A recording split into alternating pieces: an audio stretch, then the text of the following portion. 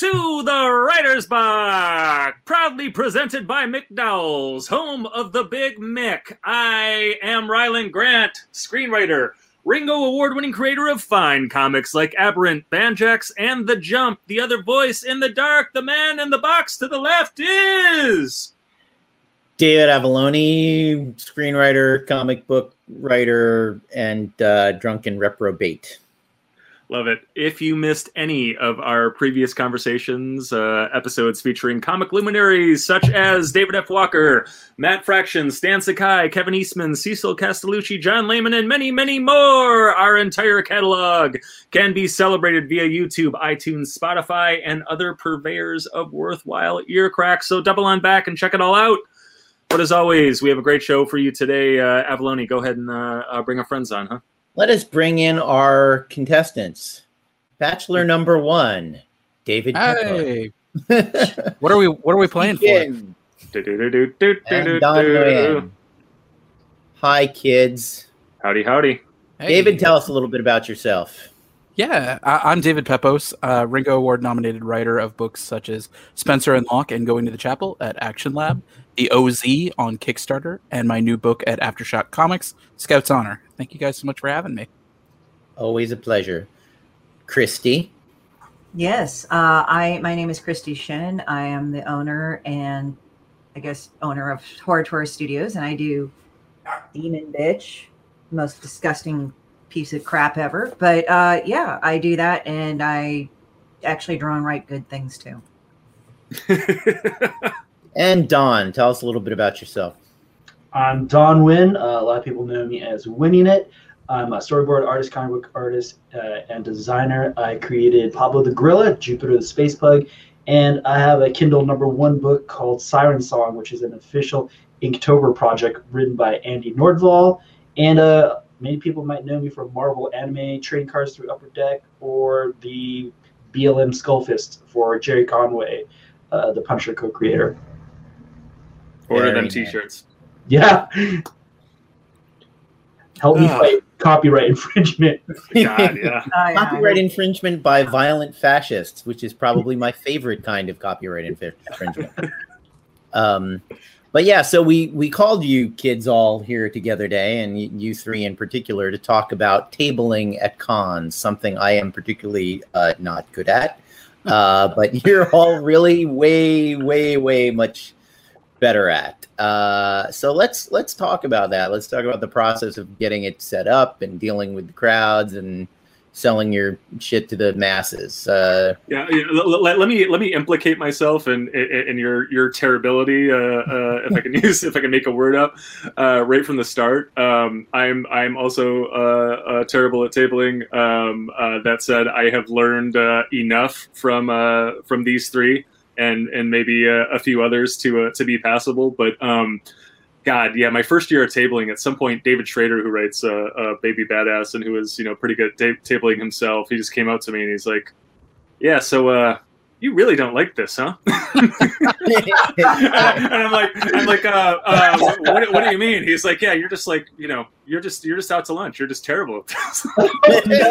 And he was saying it in a loving way, but he was absolutely right. I'm there mostly to kind of like meet and commiserate with folks like you. It's great to meet the fans, but yeah, I do not have it in me to be as good at this as you guys are. So we will tee it up that way. Anybody want to? David, why don't you dive in first? You are the most atomic salesman I have ever met. Well, I thank you for saying that. I mean, I feel like I still have a lot to learn as far as balance goes, because I never leave my table, and that's probably not been great for my career. Hey, do you like Calvin and Hobbes? Hey, yeah, do you like Calvin and Hobbes? Hey, Ryland is poking fun at me, but that's really kind of my process. Is I so much for me about tabling is just about numbers. It's literally you take the shotgun approach. You never know who's going to buy a book. It's funny because I think a lot of writers out there and a lot of creators, I should say, a lot of us are very introverted, very introspective. We work in this field, so we don't have to interact with people. And the problem is that, you want to get your name out there, you want to sell books, you want to, to get on the ground floor running. And so I think tabling, it's a process, just like learning how to create is a process. Learning how to get out there and sell your work is a process, and it just takes practice. I know I felt a lot of anxiety at my first few shows. And it was, I met a guy named Hoyt Silva, who's doing a Kickstarter right now with Gaijin Studios. And seeing him kind of just be so natural and smooth, anytime somebody would come by the table, he would make eye contact. He would say, hey, like, I don't know if you're interested in comics, and kind of showed off his work. That made me realize, like, oh, I can't be passive about this. The thing is, I'm not half as smooth as Hoyt, so I kind of go more of the Stan Lee Carnival Barker route. But I feel like being able to, just kind of reach out. Yeah, there's going to be some people who, they don't like that approach, and that's fine. But my philosophy is they wouldn't be buying the book anyway. And so I think you miss 100% of the shots you don't take. And so for me, that's my philosophy, is just keep taking shots. And just kind of that way it'll fine tune your pitch. It'll fine tune kind of the way you market your book. And it really it helps me as a writer just as much as it is as a salesman. Mm. Well, I think that, the thing no one teaches you in whatever, while you're getting whatever Bachelor of the Arts you get, is that making the thing is actually the fun part that it's ridiculous that you get paid for. Selling the thing, holy shit, is that the thing that is hard and sometimes borderline impossible for people. And no, you can't sit in your garret painting your masterpieces and then go, I'm not showing these to anybody. Yeah. I'm not gonna actually try and get anyone interested in this thing because that's beneath me. And it's like, it's really not beneath you. And some of the great artists of all time have also been incredible salespeople, and that's why you've heard their names. that's why you know they exist. Is because they were salespeople. Yeah, I was going to say the sad truth of it all is that I found, and I found this in comics, I found this working at CBS, is that you could put out the best work possible, and if nobody knows what it is, if nobody's ever heard of it, it's just going to collect dust. And so you really owe it to yourself as a creator, you owe it to yourself, you owe it to your team, to really, no one will love your book the way that you love your book. No one will be your best advocate the way that you will. So once you kind of think about that, it really kind of opens you up to saying, all right, like, nobody's going to save this book except for me. Nobody's going to sell this book except for me. So what stops do I have to pull out in order to make that happen? Yeah. I mean, in the personal version of that, and it probably has helped me a lot professionally. When I was about 15, I literally went, I'm not pretty enough to be shy. So I'm going to have to drop the whole shy thing. If you want to be shy, you got to look like Keanu Reeves. It was, the 80s when I was coming to this conclusion. So I can't do that, so I'd better be outgoing. And I had a couple of friends in an English class who were two of the funniest guys I've ever met. And they would whisper funny things under their breath. And I would repeat them loudly. The room would laugh. And then I would turn to my friend Paul and say, see, if you had said that out loud, you would have gotten the big laugh. But instead, I got the big laugh. Learn to say it out loud. Learn to be the loud guy, and you will get the laugh. And when in doubt, plagiarize, right? Right. Well, but I will say, I did always say that was one of Paul's. He's just shy, and he won't say it. Or Paul or Jason were the two of them. It's like, say it loud and be the guy. That's the lesson. Christie, any thoughts, feelings? Well, you got to really like what you do. Like, if you're not 100% by your book, you're going to be like, hey, go buy my book. But deep down inside, you really don't give a shit about your book. So I like Demon Bitch because it's sort of like, I got to say that it ties into the little bastard part of my personality. And, that was largely, I think it was largely discouraged. Hold on. Speaking of, get down there. We have kitty invasion going on here for the. Oh yeah, he was gore dancing me all over. I was like, stop, But the thing is that I think the little bastard part of me was always there. Like I always had this little devilish aspect to me when I was a kid. And my mom didn't like it because I think she knew she is very good with her words, and it's, well, in terms of insulting people, but but the thing is that she knew that I could troll her, I think. So she largely discouraged that until I discovered that like several years ago, and then I decided to just troll her and just troll everybody ever since. And I've noticed, like, when I would say shocking things, people would actually like them. And I don't mean that I would just say insulting random things to people that didn't deserve it, but I would say everything that was on everybody's mind. Like, oh, you want to like read a book that's angry and mean? And they said, what's it about? And I said, it's about some bitch I hate. You want to read it? And they're like they expected me to go in this long cocksucking thing about like how this helped my dark side and everything and this whole meta thing. I said, no, I hated this bitch and I fucking drew her because I wanted to ridicule her because I think she was an asshole to me. And that's all it was. And I think people really liked that coming from me because it's like I don't mince words. You guys have known me for a period of time. I don't mince words. You know, if I don't like somebody, I'm not like, I don't go out and say, dude, I want to have that fucker dead because blah, blah, blah. But it's more like, I don't want to be around your ass, fuck you, and I don't want to have anything to do with you kind of thing. But it's like people like that. And I think a lot of people are kind of shocked at how I express it because sometimes when people express things, they think they have to be rude to do it and they don't need to be. But at the same time, they shouldn't really care about too much what others think. So there's this balance right here. And it also depends if you think that the person is a good person or not. Like for me, I never, ever make fun of anybody unless if they've like gone out of their way to screw with me. Then I just go like, okay, you get it. You get it. And that way it comes out much more real. It comes out much more clear and it comes out much more justified. And for me, I just say what's on my mind. And I also think to myself when I'm selling a book, it's like, how bored am I going to say the same shit over and over again? So it's like, okay, you want to read a book? So something that makes me laugh like a little asshole, I'll say it over and over again. And then it makes people laugh because they can read it from me a lot of the time. I think it's like, I have this weird ass power. Like if I'm feeling upset or bad, people can feel it around me. It's weird. I know that sounds like a little bit, we were talking about Next Generation earlier. Yeah. So it's a bit Deanna Troyish a bit, but love it. Yeah, but it's like, I think everybody has that to a point, you know, like if you feel bad, people are going to pick up on it. Like when I learned sales, people pick up on it. My mom was also the number one realtor for a while in Silicon Valley. So she knew how to sell. So I kind of watched her, not necessarily sell, but how she would come out and present herself. And even though I'm very different in the way how I presented myself, you know, a couple of years ago, it's not that you can't stay stuck in that same presentation. You could change. You know, before I would be more casual. Now I'm like, I'm not going out that much and all that. Like, why don't I just get dressed up fancy or not as fancy as I want? You know, it's what I feel like.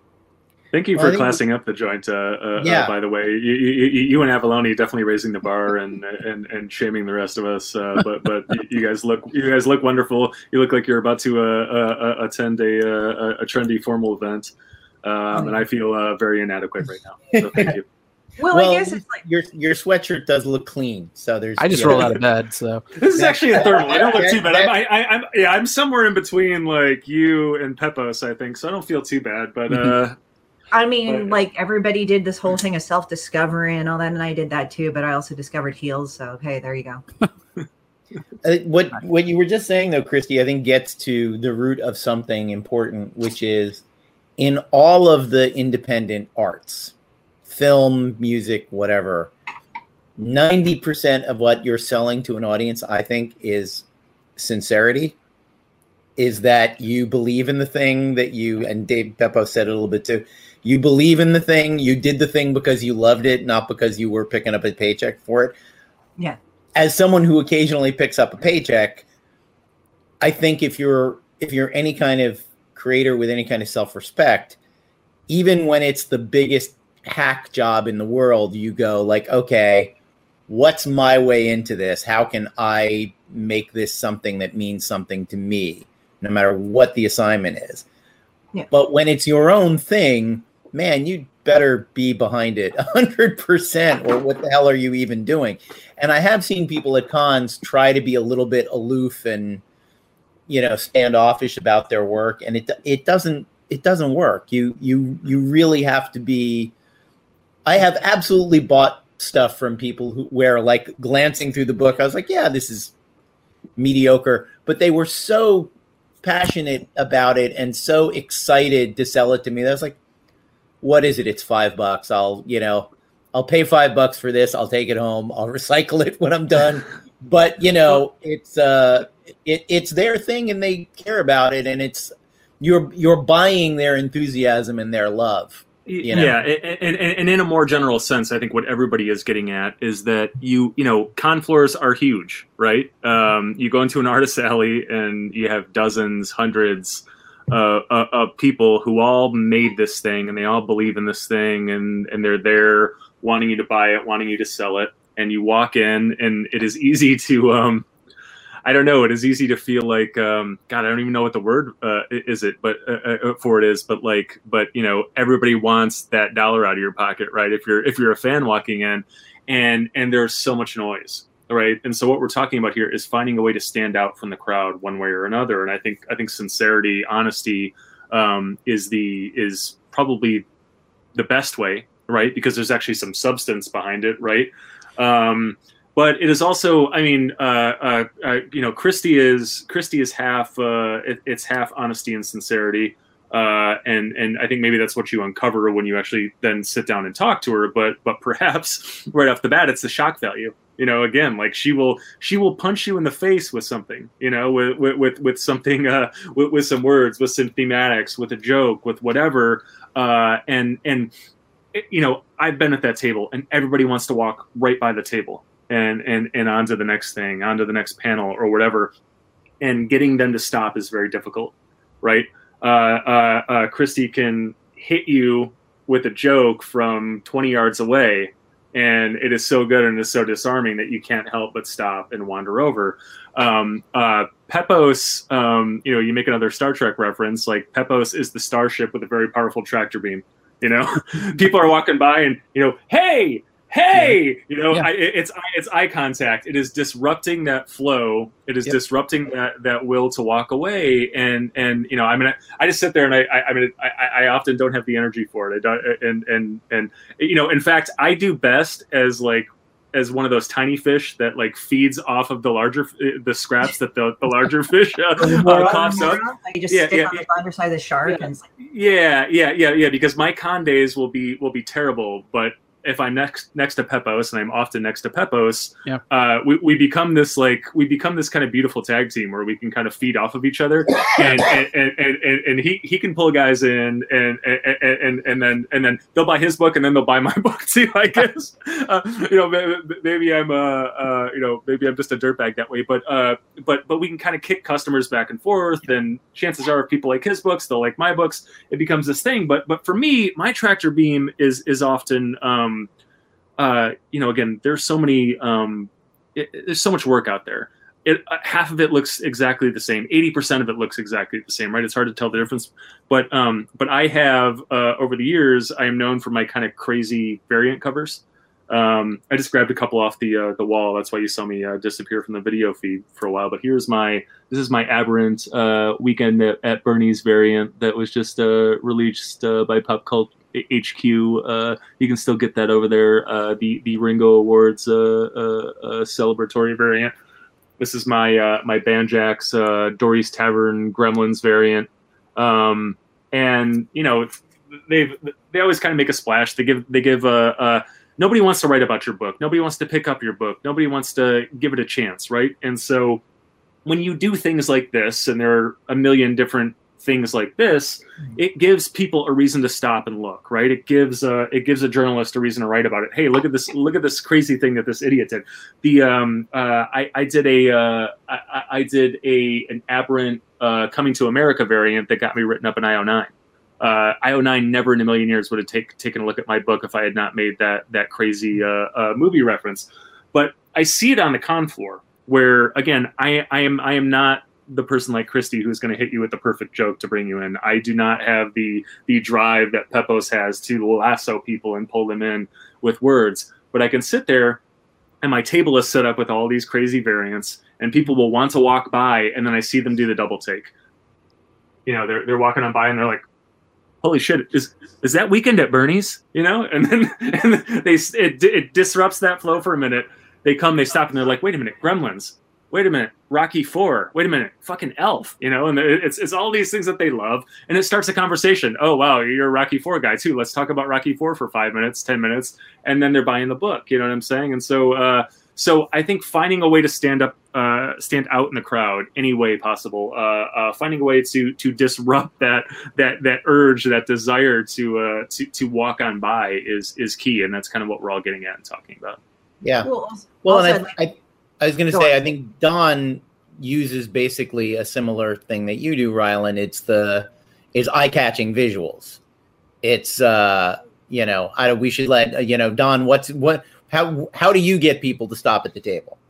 My best gimmick is that everybody mistakes me for Dustin Nguyen, even though we're not related and I look nothing like him. So that's been my number one seller. But do you sign autographs as Dustin? No, I do not. But if he's at the same convention, I am his personal concierge, and I will walk people over to his table. So that's how we actually got to know each other. People always mistake me for Justin Theroux. It's this weird thing that I've always said. So it's just it's okay. People confuse me for Sandra Oh, and I'm like, I look nothing like her. Yeah. What are you gonna do? I just like whatever. I was on a set and somebody said, "Hey, look!" One of my friends was fucking with some people, and he said, "Hey, look! Hey, everybody, here's Sandra." I'm like, "I'm gonna fucking kill you in a minute." Like, hi, Sandra. I'm like, "Oh my god." Love it. I do think that as artists, Christie and I have a little bit easier. I obviously am on brand, and I have a banner with a pretty lady on it, and so that's one of the ways to get people to stop by. Like Rylan was saying, you definitely want to have eye candy. And as an artist, that's our job, is to produce as much eye candy as possible. And that will bring people to the table. But, I've picked up a lot from everybody here and from people that you meet at cons, like your neighbors. And you have to watch to see what people are doing well out there. Like Chrissy said, you have to be honest. You have to enjoy what you're doing. And I think, we can all say that we love what we're doing, or else we wouldn't be doing it, because we're not like stinking rich from it. We're not making a ton of money, but it brings so much joy and enrichment that I, as a creator, I can't help but to promulgate that idea and like propagate and put it out there. Like, I am as enthused about anything that I'm part of, and I want to bring that energy. And I think, if you watch Christie, you can see the energy that she brings. If you come to my table, listen, if I'm not selling you on something, I'll probably be shouting out to cosplayers that walk by or trying to get people's attention. And, at the end of the day, it's a numbers game. That's why Dave Pepose, you see him at his table and he's doing the pitch. Like, he's pitching, and the pitch, like, if you can bring one person to your table and pitch them, that pitch will be heard by the 5 or 6 people walking by at the same time. And then before you know it, you have a crowd at your table, which is ideal. Like, that's what you want, is one person getting the pitch, other people listening to it going, hey, what's that about? And then coming and just sort of standing there silently, like looking through your stuff as they're absorbing your pitch. And they may not even buy your book. They may, Christy and I have other products. We do pins, I have stickers, I do art commissions. And, the big ticket items for me are art commissions. So I'm hoping, if you don't pick up my $5 comic or $30 anthology or whatever it might be, that you come by at least and look at the artwork, and I can sell you on commission. And, at the end of the day, what clears out my table cost is racking up a ton of commissions. Yeah, and there's an interesting point there, Don, that you're making is it's you may not sell something to them that moment, right? Yeah. But it becomes a matter of brand recognition down the line, right? I don't have the statistic in my head right now, but there is a statistic that exists that says that basically a consumer has to be made aware of a brand like 5 or 6 times before it becomes. I think it's actually 7 times. Is it 7 times? That's the number. Yeah, my wife took a marketing course once, and they were like, someone hands you a flyer. She used to produce burlesque shows. It's like someone hands you a flyer. You see the ad in the newspaper. You read a review. You see someone post about it on Facebook. You see a tweet about it. It's like the 7th time that it becomes. It's not. It makes the thing real to you. Like you don't believe it's a thing. It's like, there's a one-off. I've never heard of it. It was like, oh, it got reviewed in the LA Weekly. Oh, it got this. Oh, it's that. Oh, and it's that thing of human beings need something to be pre-approved in a way. It's the same thing with studio executives preferring IT to a pitch. It's because it's like, well, I won't lose my job because some publisher liked this. So if they say, why the hell do you like this crazy idea? You can say, well, look, it's a book. They paid this guy to make this book. Though they're not wrong, are they? You know, and I think the other thing that you're selling at the con, and I've seen this, I've been lucky to see, you know, Eastman deal with his trillion fans up close, and what he's selling them is he is incredibly giving of his time and energy. He can have a line with 1 trillion people on it, and he will absolutely listen to your story about the first time you saw a Turtles cartoon. Like he will sit there and listen to you for 10 minutes, and then his wife will nicely, you know, say, "Come on, Kevin, we got 1,000 people here."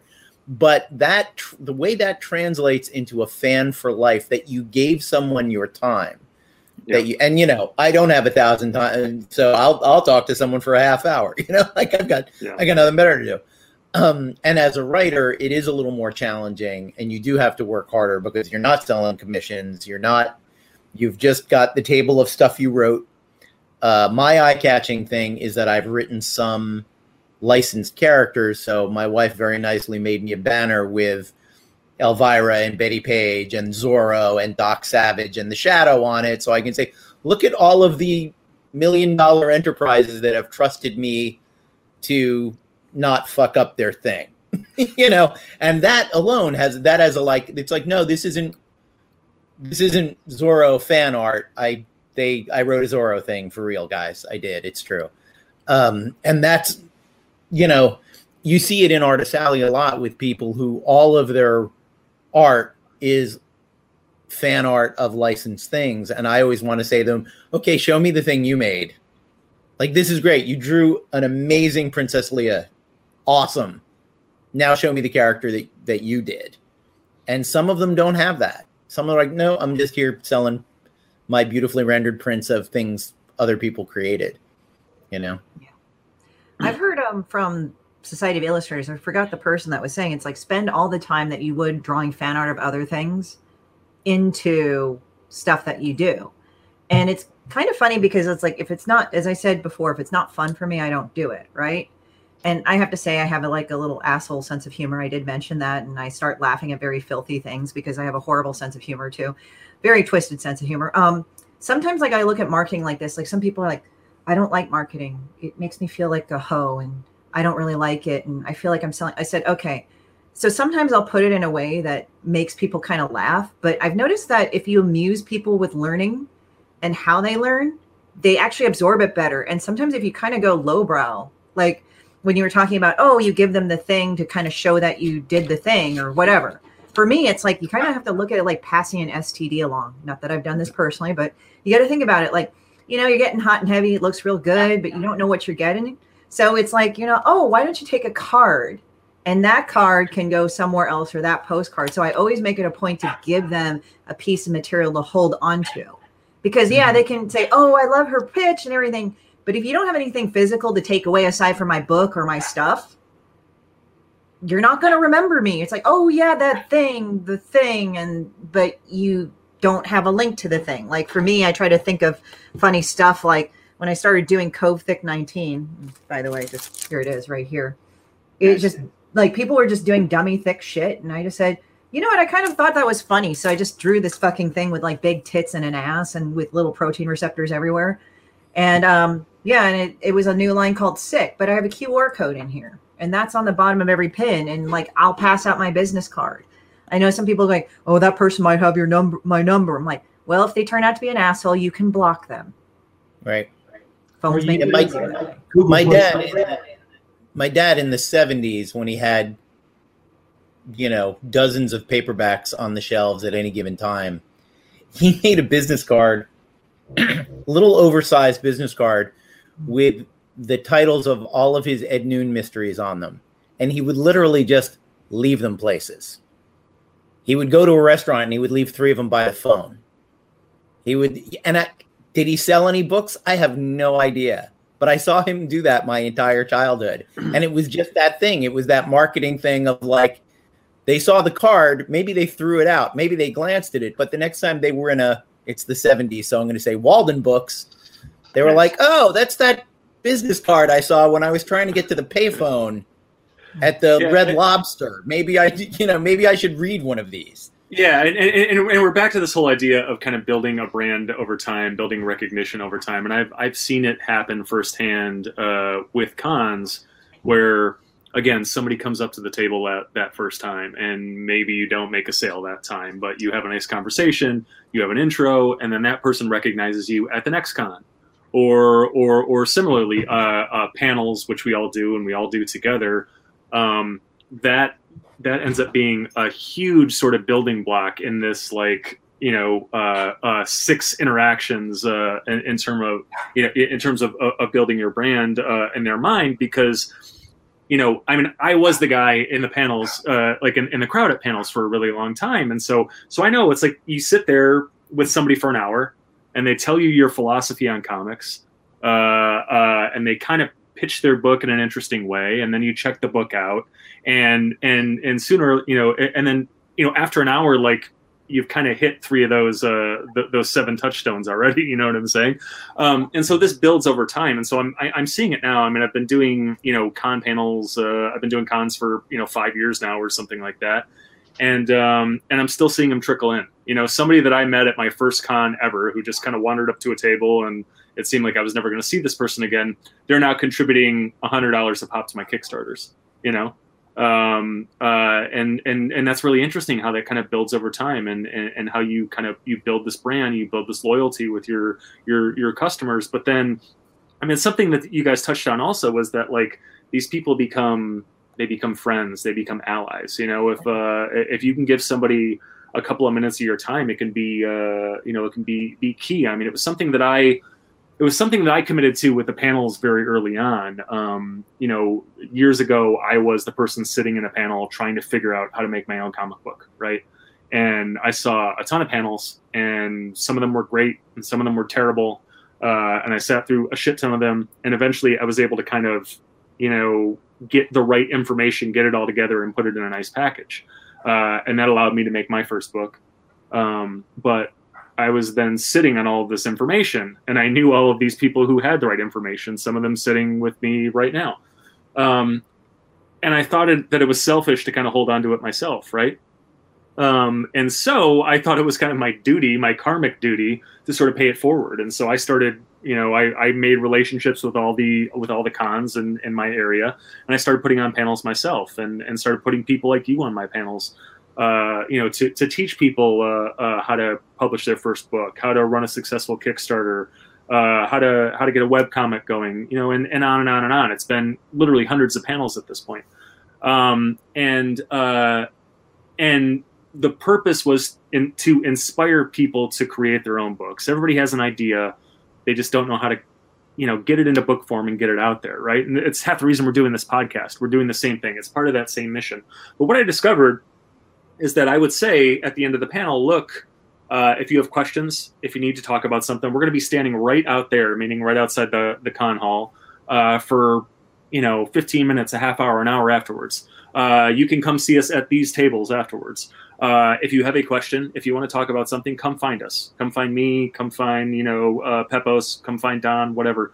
And we're a resource for you. And that happens. We see that our panels all the time. We step outside the hall, and there are 10, 15, 20 people waiting for us with good, serious questions. And what I would find is, there would be people who would come up to me, and they have a tablet, and they're like, I made this, and I don't know what to do with it now. I don't know how to get it out there, right? And I'd give them a card with an email address on it, and I'd sit there and talk to them for 20 minutes, half hour, whatever, about hey, this is what you need to do. Here's my card. If you have other questions, email me.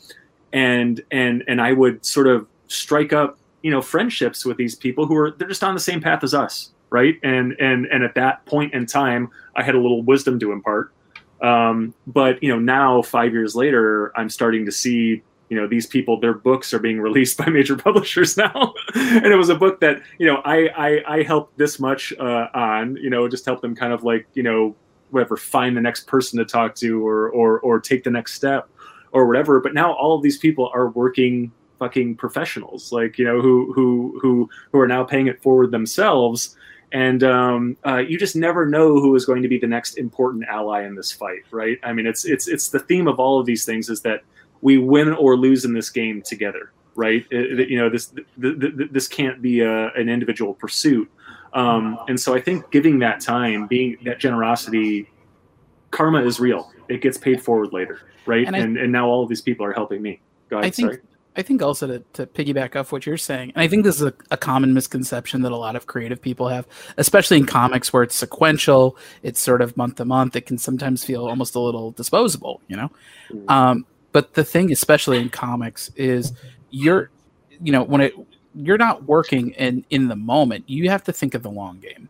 Every time you're doing a pitch, you're not just pitching your book, you're pitching to make a fan. And sometimes that means you make a pitch and the person doesn't have the money, or they say, well, I've got a budget. And the thing is, if you just kind of softball them, you're like, oh, well, they're clearly not going to buy it. It becomes self-fulfilling. Whereas if you pitch them saying, even if you don't buy it now, if you remember me, if you buy it in the future, for me, what happens a lot of times at cons is I will pitch a lot of people in the first day who won't buy, but they'll come back on day 2 or day 3. Like if you kind of bring your A game, it'll stick in their brains. And to be honest, they'll have almost the opposite of buyer's remorse. That'll be sort of not buyer's remorse, where they'll be like, oh man, that pitch sounded really good. I'll do that. And so that's the thing that I would always impart on people, especially if they think they're struggling with trying to make sales at cons, but also even just, the way that, pitching books to publishers in general is, a setback can be temporary as long as you sort of give it your A game. Yeah. If you give up midway through, if you think this is never going to happen, it will never happen. And so you just got to kind of keep pushing for success, keep visualizing and imagining that success. And you kind of fake it until you make it. And I think that, but I think, it's never just one sale. That's the thing. And if you treat it like, no, I'm selling myself, I'm selling, I'm trying to get a fan, then it really kind of changes the game of the way that you pitch. Yeah. We're in a game of inches and you're just trying to win every inch, quarter inch, foot that you can. And like what Christie was saying, I had a customer recently buy Pablo online, and they messaged me and they said, hey, I randomly just rediscovered your card, because I always have these little square cards that are just like my Instagram daily doodles, and I would just every year I have a different set of them. This person says, I found your card and I looked you up and I didn't realize that you're doing all this stuff. And I just wanted to say, hey, and support you. And it's exactly what Christie said. People just hand them something to remember you by. And, like David was saying, and you guys have all had this experience, cons are usually not a one-day affair. It's 2 or 3 days. People who come to scout on that first day, and then they come back on, the second, third, fourth day to do a lot of their shopping. And usually, like, the biggest buy days for stuff that you have on your table is that last day, which is like a Sunday sometimes or a Saturday. And, for commissions, your commissions start like usually the second day. They do the rounds, they try to figure out who's affordable and who's doing a style that they like, and they'll come by and pick it up. So yeah, always think about the con itself as a stretched event. Try to bring energy every day to that. And then just think about your brand, like David was saying, it's approval by committee, right? Like they want to see you part of projects all the time. And, that's like one of the biggest things, in talking to Dustin Nguyen, every time I would see him, he's like, hey, do you have anything out? Like, what are you doing? What are you up to? And that really lit a fire under my ass to be like, I need to just put work out. And so once you get into that mode and people see you doing work, it almost is like work begets work, right? Oh, like you're putting stuff out. People see consistency and quality, and they'll look to you to produce. And I want to pony off of that too. You can't be inflexible. Like there's certain patterns to cons that, first day people don't buy, blah, blah, blah, blah, blah, blah. Now they all have a certain pattern, which is true, but I've seen patterns break a lot for different people. So it really depends on what it is. So you kind of have to be open to that. Secondly, like if a person doesn't buy for you for a specific reason, let's say if you're an artist and you're selling commissions and no one gets your commissions, but they're buying your books, that doesn't make it that you're a crappy artist. Because I kind of had to go through this stuff. It's like, I've been told, oh, your work is great, blah, blah, blah. But they wouldn't buy it. But then they'd buy the Demon Bitch books or the things. And I'm saying like, okay. So, I really don't get that many in commissions. But when I do, they're big ones. So it's like you kind of have to kind of be on keen what's for you. It's like, do I do a bunch of quote unquote $10 or $30 ones, or do I just do one big one and I'm good for a while? And I'm not dissing anybody either way, but it's like I'm telling people like, it's going to work out for you how it's going to work out, but don't accept like the worst is going to work out for you, because that's not how it works out. Like maybe it'll evolve that way, maybe it won't. Like for me as an artist, it evolved to where I could charge X amount for a big commission. That's because you have a skill set and you're into it. Sometimes people think, okay, it's X amount of dollars for this. I've seen that both in really big time comic artists and artists to people that are starting out. So, it's interesting. It's like you kind of have to be flexible, and it's kind of weird because like as a writer or an artist, it's kind of an emotional thing. We just tap into our emotions, we ferret them and we funnel them and we put them out there. But we also have to be the mastery of them, which is like, okay, we feel bad that this didn't happen, but what can we do to kind of make the thing that we want to have happen? It's just, we can't focus on the how so much. And I'm not saying like don't have a game plan or anything. It's just what I've noticed as myself as an artist, and the fact that I have just kind of a different thing going on a lot of the time. So it's kind of weird to kind of go through my own path, and you're dealing with like issues of, I'm pretty sure all you guys have done it. Everybody has like issues of jealousy, issues of inferiority, all this other crap. And like, what if I don't make it? And sometimes you kind of have to find that inner thing for yourself and be very aware of what you're doing. It's about you. It's all about you. And I urge that for a lot of artists, because what they think is all about them is like, they just go like, I can't talk to people. I have genuine anxiety. And it's like, okay, but you're going to have to.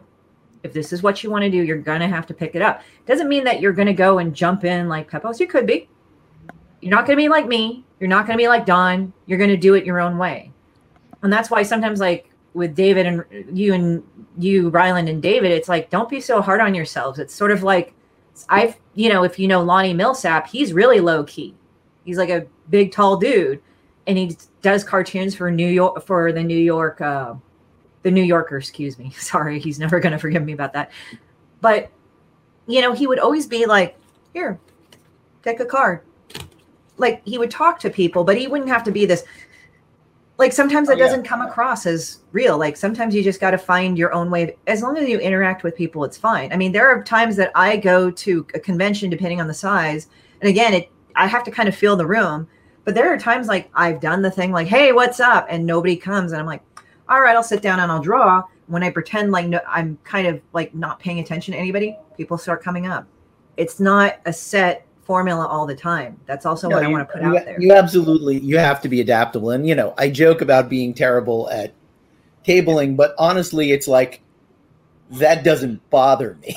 You know what I mean? Like, because if I did what Pepose did, I would be insincere. Yeah. Like, I couldn't sincerely do that.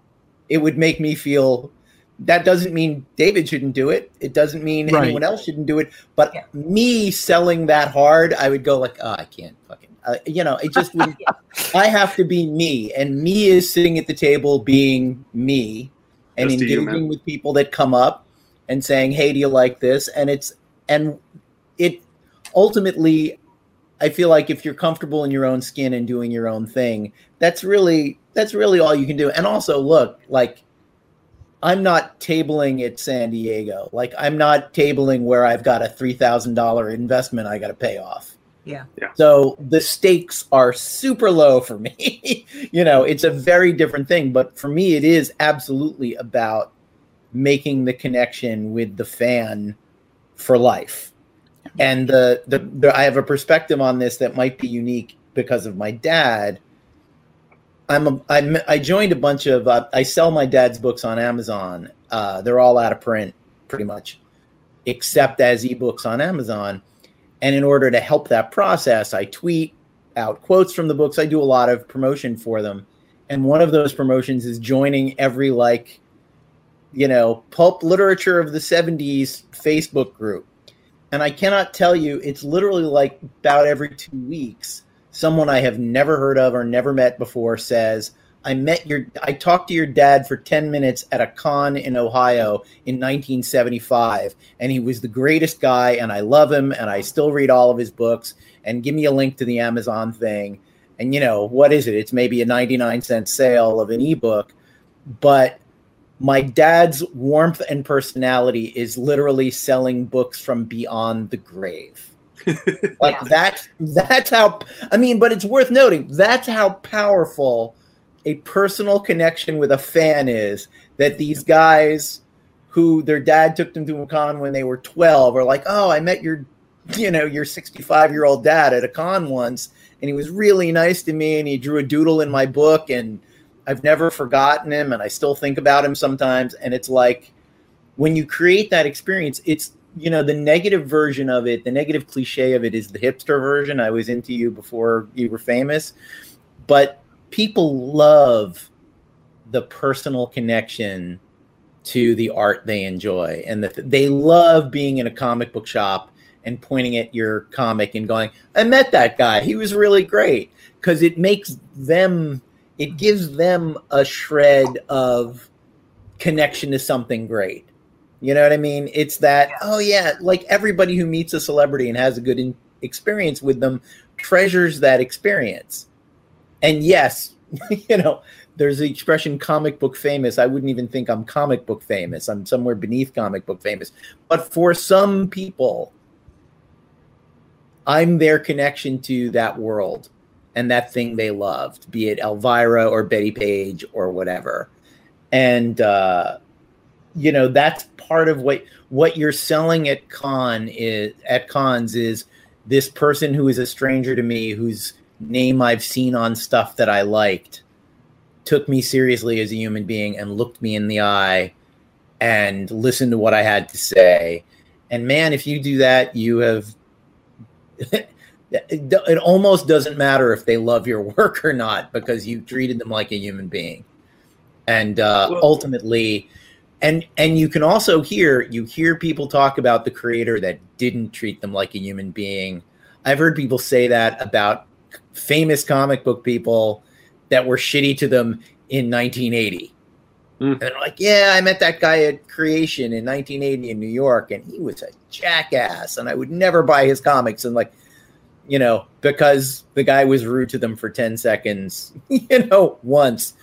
So you always want, if at all possible, with whatever sincerity you can bring to bear, to make that experience that they're having a special thing that stays with them. And we've talked about this a little bit, but let me hit it right on the head. I think that there are other things to accomplish also while you're tabling. We've talked a lot about, selling your book, connecting with the fans. The other thing that's happening is, us, the five of us are so close because we tabled together, because we were in the trenches together. Right. It's a bad comparison, but it's like we went to war together, right? We fought in those trenches together, and we had this shared experience, and in a lot of ways it's this terrible experience, right? But it gives birth to kind of friendships, and it is the ultimate sort of way of like networking in this in this business, I think. It really is. I can't emphasize enough, if you're starting to table, be a good neighbor. I know David is joking about being a carnival barker. He really doesn't do that. He's just enthusiastic about the product, but there is an actual carnival barker style where you're just like berating people that pass by your table, and that's the worst. That's highly frowned upon. So don't actually be that type of a carnival barker. But like Christie was saying, and this is one of the things I learned from Christie like early on in meeting her, is be honest, and bring the energy that you would bring yourself, and try not to be something that you're not. If you're low key, you can still love what you're doing and be low key.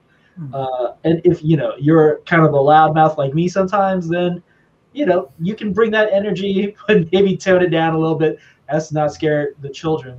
And then a couple other things to think about too is what's on your table.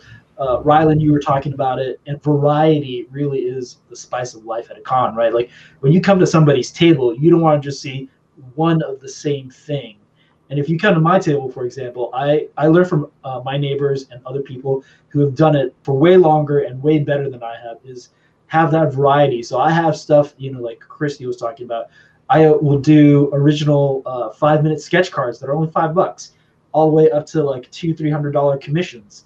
I have my comics on the table. I have buttons and pins, and those are all at various price points, because at the end of the day, what you want to do is get people to your table, and like David is saying, make a lasting impression. Where they'll come back and find you. Like one of my very first commissions was at Rose City Comic Con, and that guy, who is a great dude, Justin Marcello, shout out to him. He runs a tree cutting service. He's an arborist, and he came back and had me design a logo for his company. And that was like 2 years later. So you never know what relationships you're building. And if you do it right, those hopefully will be lifelong relationships, lifelong allies, and benefactors that will come back to support you because they enjoy the work and they enjoy you as a person. And that's, I think, the best thing that you could ask for in our industry. And thankfully, I've been very lucky to meet a lot of my heroes. I haven't had a lot of the experiences that David's talked about. And I think our community is made up of a lot of good people just looking to support each other and build and look, I know, a lot of us do compete and we have a competitive edge and spirit. But at the end of the day, I think we love seeing our friends be a part of big projects. Or I just love meeting people doing amazing things. Like David, you're on fire with the OZ, which is an amazing book. And, Scout's Honor is like on everybody's lips right now. So congratulations to you. Thank you. David Abalone is, the Drawing Blood thing. And I feel like, 6 Degrees of Kevin Bacon. I'm like, oh my God, I guess what he knows Kevin Eastman, which is insane. And, you guys all have been a part of really fantastic projects that are Ringo nominated or nominated for other awards even. And just to be in that company and learn from you guys is such a privilege. And I relish that fact, every day I'm a part of this, even though the pandemic has sort of put a kibosh on the con experience. We're still searching and looking for other means for outreach. It's a good transition there, Don. So, I mean, COVID has just shut down the whole con community. I mean, there is tabling can't happen right now. We're sitting here talking about tabling, but none of us have done it in a full year now, right? Yeah. So what is taking the place of that? How are you guys filling the void? How are you coping? And Pepose, I'm particularly interested to hear from you because you are in the throes of promoting selling Scout's Honor right now. You have this book that is a major release with Aftershock Comics, and you don't have one of the more useful tools in your bag right now. So well, let's talk about it. Yeah, there are a lot of things that I think anybody who hasn't kind of reevaluated their plans during the pandemic, they're either naive or they're lying to you. And there's, for me, there are a lot of things that I've been doing over the last year to kind of pivot a little bit towards a more digital landscape. I'm always pretty active on social media, although I'm finding new ways to kind of be a little bit more active on there. Anytime somebody mentions one of my books, I try to take that time to acknowledge and signal boost that, because it's very much like what we were talking about at cons. If you just acknowledge people and you thank them for taking the time to support your work, that's how you build fans. That can be the thing that kind of tips somebody over the net if they decide, well, I've only got enough money to buy 10 comics. them having that connection to you might be the thing that keeps you in in those 10 comics. Kickstarter was a really helpful thing for me, where I was sort of able to build on my direct market following and, kind of say, oh, well, there's a whole other contingent of readers that wouldn't be going to cons, that wouldn't be going to comic shops. But if they liked my work on the OZ, they'd give Scouts Honor a shot. And I know for a fact that the OZ contingent really stepped up and came out for Scouts Honor, in part because this was sort of happy circumstance, but they are very much a shot and chaser kind of books. They have enough in common thematically and stylistically that people will be like, oh, well, if I like this, I'm definitely going to like this. I feel like, beyond that, it's just been really, focusing on my publicity ground game, so, really pounding the pavement, hitting up as many websites as I can, to talk about what David was saying earlier. I'm so glad that he talked about the rule of you need to see the thing 7 times before it really starts to crystallize. And I'm a big believer in that. That's why, a lot of times I will kind of butt heads with other publicity folks who say, well, we just want to shoot for IO9, or we just want to shoot for the Hollywood Reporter, or we just want to shoot for CBR or Newsarama or whatever. And all of those sites are great. Don't get me wrong. And you have to pick who you're going to, give an exclusive to. I get that. But one article will never make or break. It doesn't matter where you're at. There are a handful of sites that you might get a little bit of an extra push, maybe an IO9 or a Deadline. But really, even those, it's just a tiny tipping of the needle. It's really, I think publicity is a numbers game. And so for me, I always say, it doesn't matter how big or small the podcast or the outlet is. If it gets me on one new reader's radar, it was worth the time. So I feel like those things combined, and paradoxically, as much as I love conventions and I miss them tremendously, I find that not having to do the travel and not having to do sort of the exhaustive pitching and recovery from that, it's allowed me to kind of reevaluate and refocus both on my work, but also kind of how do I promote my work from home? Even down to designing a new website. I have a website now with a web store. And so anytime that I do a podcast, I say, oh, well, you can go to davidpepose.com and you can buy anything that I've got on the stands right now. Or you can buy it at your local comic shop. And that usually tends to help kind of get the word out. But just kind of knowing, like we've been saying this whole time, it's a long game,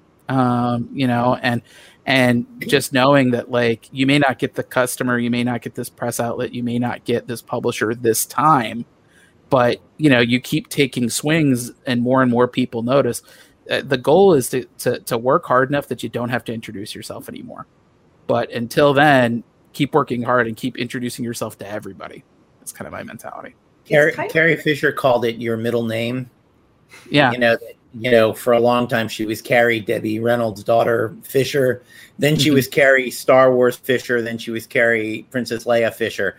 She's like, the minute you no longer have a middle name, that's when you've actually made it, when they realize you don't need to tell you who you are. One thing I wanted to wrap up from earlier before moving on to the pandemic thing, that collegiality when you're at a con tabling with other people, being the hype man for your friends. As much time as I spend at my own booth, I will also hang out at my friends' booths and say, oh yeah, it's a great comic, you should read that. It's not a zero-sum game. If they buy a copy of Going to the Chapel from David's booth, I have not necessarily lost a sale from my table. They might actually go, oh, that was that guy that was hanging out and joking around with David Pepose. Let me look at what he has. And that is an incredibly valuable thing. And there's this idea that people who are on the, for want of a better word, outside of the entertainment industry, they want to believe that show business, movies, television, comics is just a big party and we all love each other. And the more you reinforce that, the happier they are. The last couple of times I've run into Chaykin at conventions, we've sung show tunes together. And I post those on Instagram, and they get a huge response because people want to see Howard Chaykin singing a show tune with some nobody. Like, that's funny. But it creates this illusion, and it's not always an illusion, obviously, because here we all are. It creates this illusion of one big happy family. And, as Ryland has kind of said earlier, the reason we did this podcast was partially to replace what we were all missing from cons, of us hanging out at each other's tables and us hanging out at bars afterwards. And the idea behind this was to give people who were missing cons, both professionals and fans, the opportunity to be like, well, this is a little piece of that experience that we haven't had in a year and that we're still trying to have. And, as Pepose said, it is this transition to the all digital world and still making it feel personable and warm and human. I'm exactly like him. I go on, every once in a while I'll Google someone just to make sure I'm not going on, NaziComicsLovers.com or whatever. But, yes. Every once in a while you just have to be absolutely certain that you're not, walking into a trap. But I'll pretty much go on any podcast and talk to any fan, and exactly what Peppo said. If one person listening to it buys a comic, they might be a fan for life. They might be potentially thousands of dollars in income for me. So make that, and it's the same principle. It is literally exactly the same principle as talking to a fan at a table. If you're willing to spend a half hour talking to a fan at a table, you should be willing to spend an hour on a podcast. Yeah, well, small podcasts become big podcasts. Every big podcast was a small podcast first. The other thing I'll say is that small podcasts have very loyal and enthusiastic followings. Like my craziest, and I'm saying crazy in the best way, my most enthusiastic and active fans came from small podcast appearances that I've done. I watch it on Kickstarter. It's like they saw me on Lost in Comics, which has 2,000 subscribers. Great show. You should totally go and subscribe to it and listen to it and watch it. But they have 2,000 subscribers, but they are all bouncing off the fucking walls like they're watching it live while it's going, and they're awesome.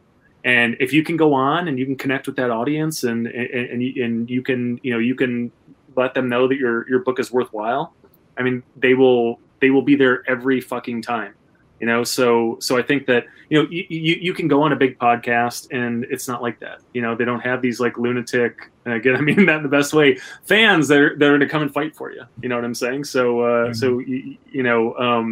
those smaller venues are great. Again, if you see Tom Waits, at the fucking Forum, it's one thing. But if you see Tom Waits in a 50-seat club, it's totally a different thing. You know what I'm saying? You feel like you have, you guys have bumped souls or something like that. And I think that, I think that carries over with some of these kind of smaller podcasts. You're playing a smaller room and you're just connecting better, Absolutely. And I always recommend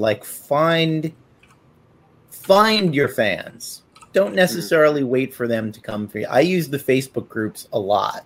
When I was writing a Doc Savage thing for Dynamite, I found 3 or 4 Doc Savage groups on Facebook. I mean, they had maybe a couple hundred people each in them. The only time I've ever been a guest of honor, all expenses paid, at a convention was the Doc Savage Con in Phoenix, Arizona in 2017. Incredible. And that was entirely an outgrowth of me going on the page, clicking join, and saying, "Hey guys, I got a Doc Savage comic out. Hope you like it." and they were thrilled out of their minds, and it was a really fun con. And they were, to find people obsessed with a character from the 1930s who are still alive is pretty amazing. But I think no matter what you do, I mean, yeah, it's easier when you're working with licensed characters or whatever. But no matter what you do, there is a fan group at least tangentially related to what you're doing. Even on your original IP, there is something Pepose is the master of saying, do you like Calvin and Hobbes? Do you like Quentin Tarantino? Do you like X, Y, or Z?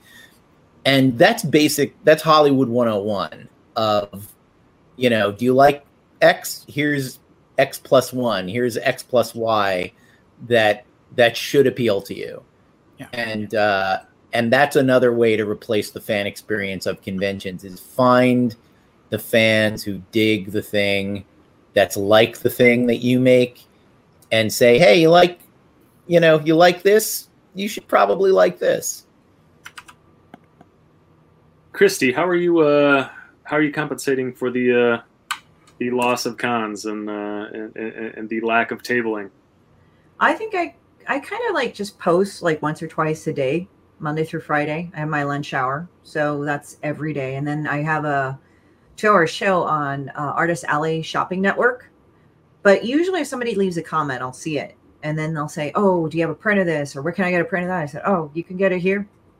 And then I'll point them that direction. Also, another way to actually compensate for that is like run a Kickstarter. Yeah. And I've been doing pretty good on that. Like right now, I haven't thought about what I would want to do at this moment for a Kickstarter, but I'm sure it'll come to me. It's just that it's sort of one of those things I have to kind of be inspired to do. And that kind of sounds weird, but it's like seriously, like inspiration is a lot of things. It's like if you feel like it's not doing anything, your heart's not going to be in it. So right now I'm kind of seeing like what comes into my fevered little mind and then goes from there. I mean, the really interesting thing about Kickstarter right now is, it is a way to move a new title. I've done it twice in this past year with the Peacekeepers and with the Jump. But now that Kickstarter allows add-ons, and obviously with BackerKit, your entire library is in play, right? I mean, you run a Kickstarter, and it is like doing a con, but almost better because people only come on Kickstarter to find comics to buy, and it is an audience that you don't regularly have contact with. We've said this 100 times, and I think this originally comes from Charlie Stickney, but there is an audience that buys comics in a comic shop, and there's an audience that buys comics on Kickstarter, and there's a little bit of crossover, but not nearly as much as you think. And so there's this huge untapped audience out there that kind of seems to double in size every fucking month. But these are people that maybe they missed out on Aberrant, they missed out on Banjax, right? And I have them. You talk about that tractor beam, I put my Kickstarter page up there. I made a good pitch, and they're fucking there. They're sitting in my store, and it is then my duty to put as much stuff in front of them without overwhelming them as possible. So I am currently building the Kickstarter page for the Jump issue 2. Which will probably debut sometime in March. Look out for that. But it is you have your big pitch for the Jump up front, but also it's like, hey, we did all this stuff too. We did Aberrant that won a Ringo Award and was nominated for 2 others. We did Banjax, which was nominated for 4 Ringo Awards, including Best Series. We ran this other Kickstarter for the Peacekeepers, which was a big success, and people seem to love it. And then in an instant, they have been pitched every single one of your books, and what I'm finding is they're there. They're buying Peacekeepers or they're buying the Jump, but they're also saying like, what, Aberrant sounds interesting. Let me add that. Banjax sounds really interesting. Let me add that. And you talk about building that brand. Like Kickstarter is such a shortcut. I mean, it's like it's what would normally take you, 7 interactions. It can happen with one land on your site. It is such an amazing tool. And if you're not doing it, you're not doing it right. And also, there's been a lot of great community building there. I know that I'm pretty sure I gave Pepose Drawing Blood #1 to give as a giveaway for his Kickstarter. And it's gotten to the kind of comical degree, if you back a lot of Kickstarters from the same group of friends, I'm pretty sure I've been offered Banjax #1 for free. I think I have 20 downloads of it from 20 different Kickstarters. And there's nothing wrong with that. That's great. Yeah. But every once in a while I get here are your digital rewards. And I look through the 20 digital rewards. And I'm like, yeah, I read all of those. I've had copies of those for a year now. But it's great that, for the people that where it's their, if the OZ was their first Kickstarter they backed, then they never saw Drawing Blood, and they never saw Banjax, and they never saw anything else. And so that is basically the online equivalent of us all being in the same ghetto in Artist Alley, and me going, oh, head over to Ryland's table, his stuff is great, and Christie being, on my right, and yelling something funny while someone's at my table, and me sending them, it's the same energy, just in a slightly more ones and zeros kind of a way. But it's how we're all keeping alive and keeping this sense of community. And you talk about building loyalty with fans. I mean, it can happen so quickly on a Kickstarter. I mean, it's like, you can gain a fan for life with one 5-minute interaction at a con table, right? Oh, totally. The beauty of a Kickstarter campaign, it is a month-long conversation with fans at a con table. I mean, you're readily available. Anytime they want to message you, they can. And if you're a good creator, then you're enthusiastically messaging back. And it is this conversation between fans. And they are, if you're doing it right, they are a part of the process. They are helping you build the book, bring the book to life, add more material to the book. Literally, the book would not exist if they didn't back it, right? And so they are invested in this thing, and you see it on Kickstarter all the time. It's they come back and they come back and they come back. I have fans that on Kickstarter that every go round they are going to buy a commission. Every go round they're going to buy a draw in. That's that is loyalty right there. That's those are big fans, and without those people, I wouldn't be able to do any of this. I mean, that's amazing. And so again, I think that taking them seriously when they reach out and responding quickly. My partner Ben Bishop, who draws Drawing Blood, but is really like the secret engine behind the Kickstarters, because Kevin and I are both too old to put the energy into it that Ben does. Ben is, easily a decade and change younger than me and Kevin, and so he's got energy to do it that we simply lack. But like, if one person posts, "Hey guys, how's it going?" on our Kickstarter page, I get a message from Ben saying, "You got to do an update, man." I'm like, nice. Really? From the one guy asking? I was like, I could just answer that guy. And he's like, "No, let's do an update." And, sometimes I think that's too much, but he's also not wrong. It's almost like it's the same energy. The one thing people can't stand across the board in relationships, in business, in anything, is silence. And anything you can do to beat silence, anything you can do to say, "I heard you." It's exactly, if you're a writer and you think you're going to blow a deadline, the thing you do, first you try not to do it, but the worst thing you can possibly do is blow a deadline in silence. 9 times out of 10, if you send the editor an email saying, "Hey, I'm fucking around with the last 5 pages, and I want it to be great, and right now it's not great. Can I have another day or two to just finish this thing?" 99% of the time, they'll say, "Okay, man, that's fine." But if you stay silent and don't say, "Oh, hey, I'm about to blow my deadline," they will never hire you again. Like, it's a very simple thing, and communication is key.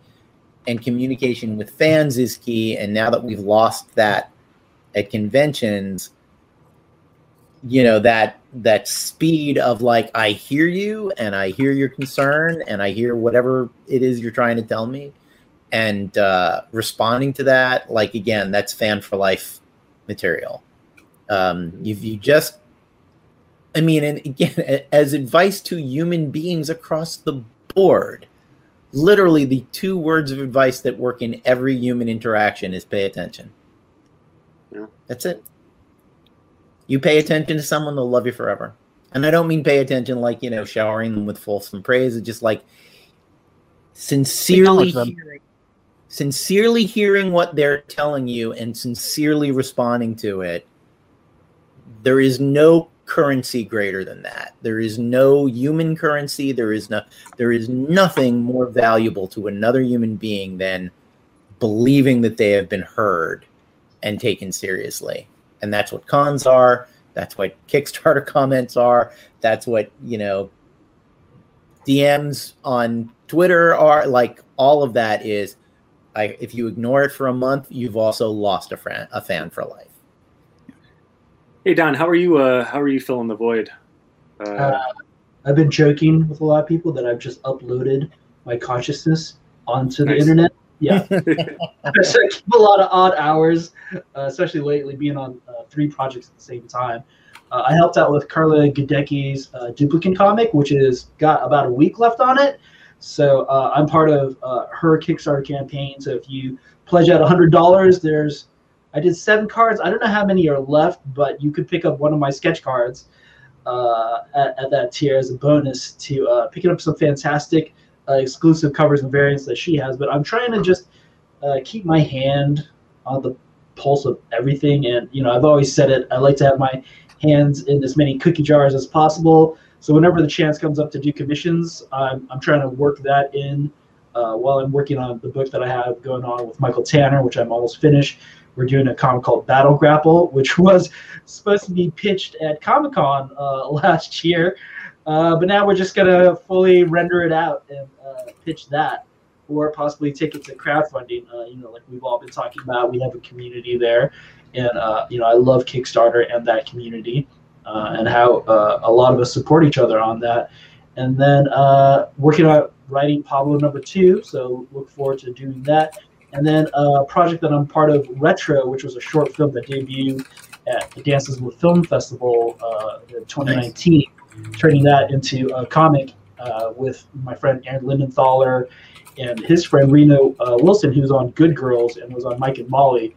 So he'll be the titular character for that because they've already shot some of the live action stuff for their sizzle reel, pitch reel. And I think that's going to be a great book as well.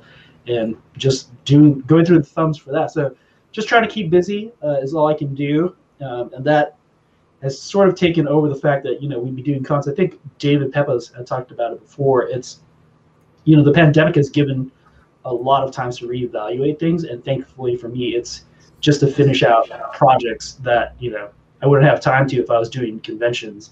Right. So I don't know. I don't think we'll be doing cons anytime soon until everybody is vaccinated and there's greater herd immunity. And I don't think the earliest I could foresee that happening would probably be like sometime in the fall, like November. So until then, it's just, like all of you guys are talking about, it's just keeping an online presence, not having awkward pauses for people, if you will.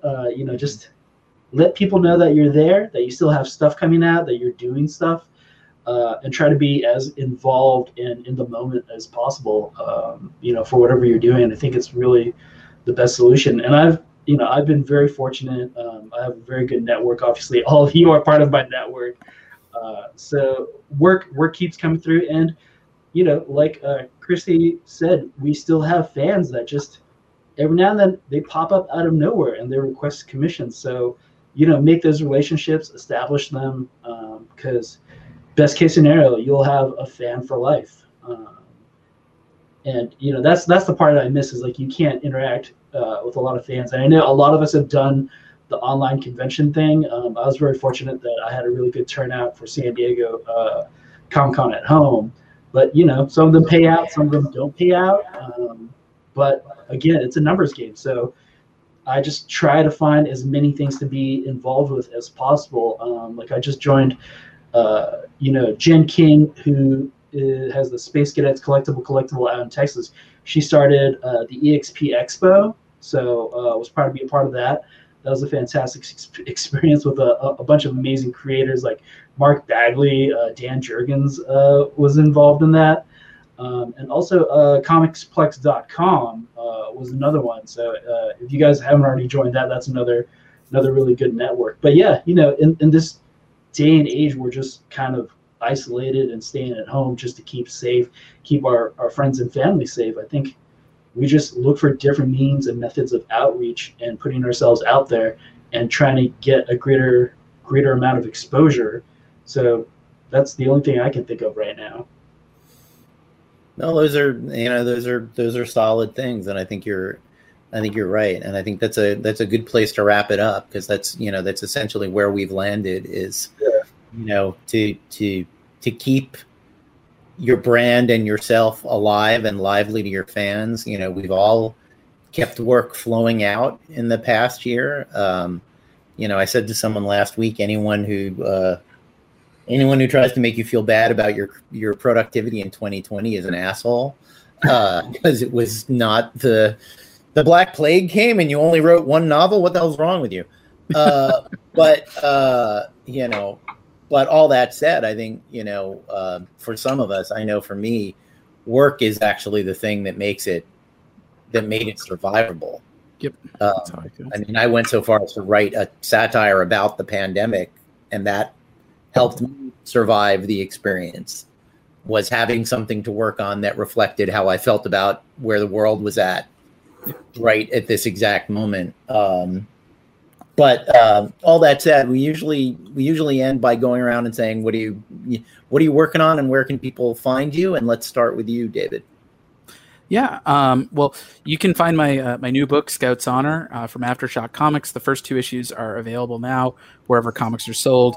You can also pre-order issues 4 and 5 with the pre-order codes Feb 210990 and Mar 211013. Issue 3 should be coming out, I believe it's March 14th. Or whatever that Wednesday is. You can follow me on Twitter and Instagram at Pepose D, David Pepose Comics on Facebook. You can subscribe to my newsletter, Pep Talks, at bit.ly/Pep News. Look at you. Ryland's got both copies of Scout's Honor right there. And last but not least, you can also visit my website, davidpepose.com, if you want to buy any of my books and you don't have a comic shop near you. Does he have the patch, though? No. Oh, I don't know.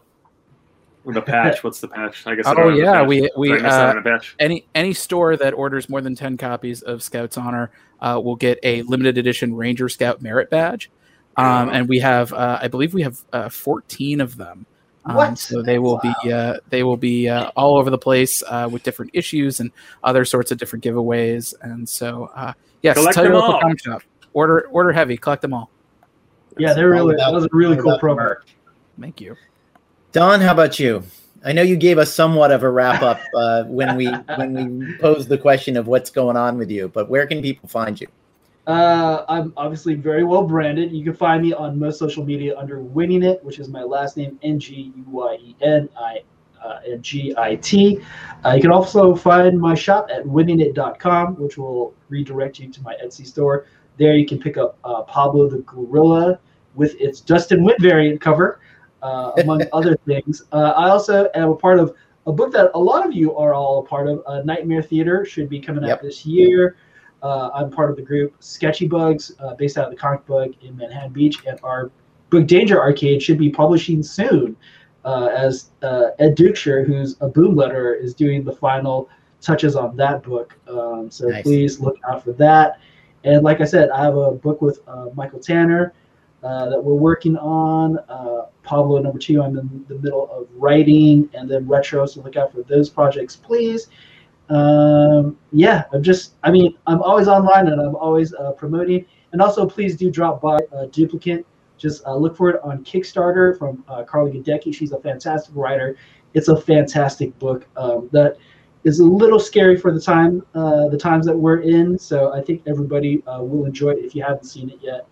And that's where I'm at right now. I literally just realized that you're not Dustin Nguyen. I think we may have to re-record this thing. I want to mention that by the time this gets on the quote-unquote air, Carla's Kickstarter will be over, but the Duplicate, it may be in backer kit. You may be able to track it down. I also have to ask if I'm the first asshole to say that when Dustin Nguyen does a cover for you, is that a win-win scenario? It totally is. Okay. Incredible. I write puns for a living. I couldn't let that the win-win joke go. Christie, Where can people find you? Me? It is www.horrortourstudios.com. Like I have the name down there at the bottom. Demon Bitch is also found on Webtoons. That link is also on Horror Tour Studios, but you can find it Demon Bitch, but it has a exclamation instead of the I. All the stores linked there, so you can get a personally autographed book by me of Demon Bitch or any of the other things. Prints and commissions are also offered there too. As for kicks, I'm also involved in the Nightmare Theater book with Don. So that's coming out, and I guess it is coming out when he says it's coming out. I've been kind of like isolating myself and kind of working on my own thing. So it's been kind of interesting, but it's kind of interesting how this path is coming out, but I haven't been kind of just self-ensconced right now. But you can find me doing that as far as I know. And then lunch hour is Monday through Friday, generally 12:30 to 1:30 p.m. Pacific Standard Time on Facebook, Twitch TV, and YouTube. And those links can be found on my website. Yeah, and you're about to leap off to do that. Your double book, you're going to be doing like 5 hours of podcasting today. It's amazing. It's very it's a fair comp. That's what they say. You know, like when things are going to happen, they say it's a fair comp. Get her done. And Ryland? I am Ryland Grant, at Ryland Grant on all forms of social media. It's RYLENDGRANT. I always spell it because it's not a real name. My parents drunkenly arranged letters and saddled me with it. My Ringo Award-winning book, Aberrant, and my Ringo-nominated book, Banjax, can be found in fine comic shops everywhere and on Amazon and Comixology and all sorts of fun places like that. My Kickstarter books, which I mentioned previously, The Jump and The Peacekeepers, are available now via BackerKit. If you go to the Peacekeepers, one word, .backerkit.com, you can find everything with, as well as some of those cool, crazy con variants from Everett and Banjax and all sorts of sign stuff. Like I was talking about, The Jump issue 2 is going to be on Kickstarter sometime in March.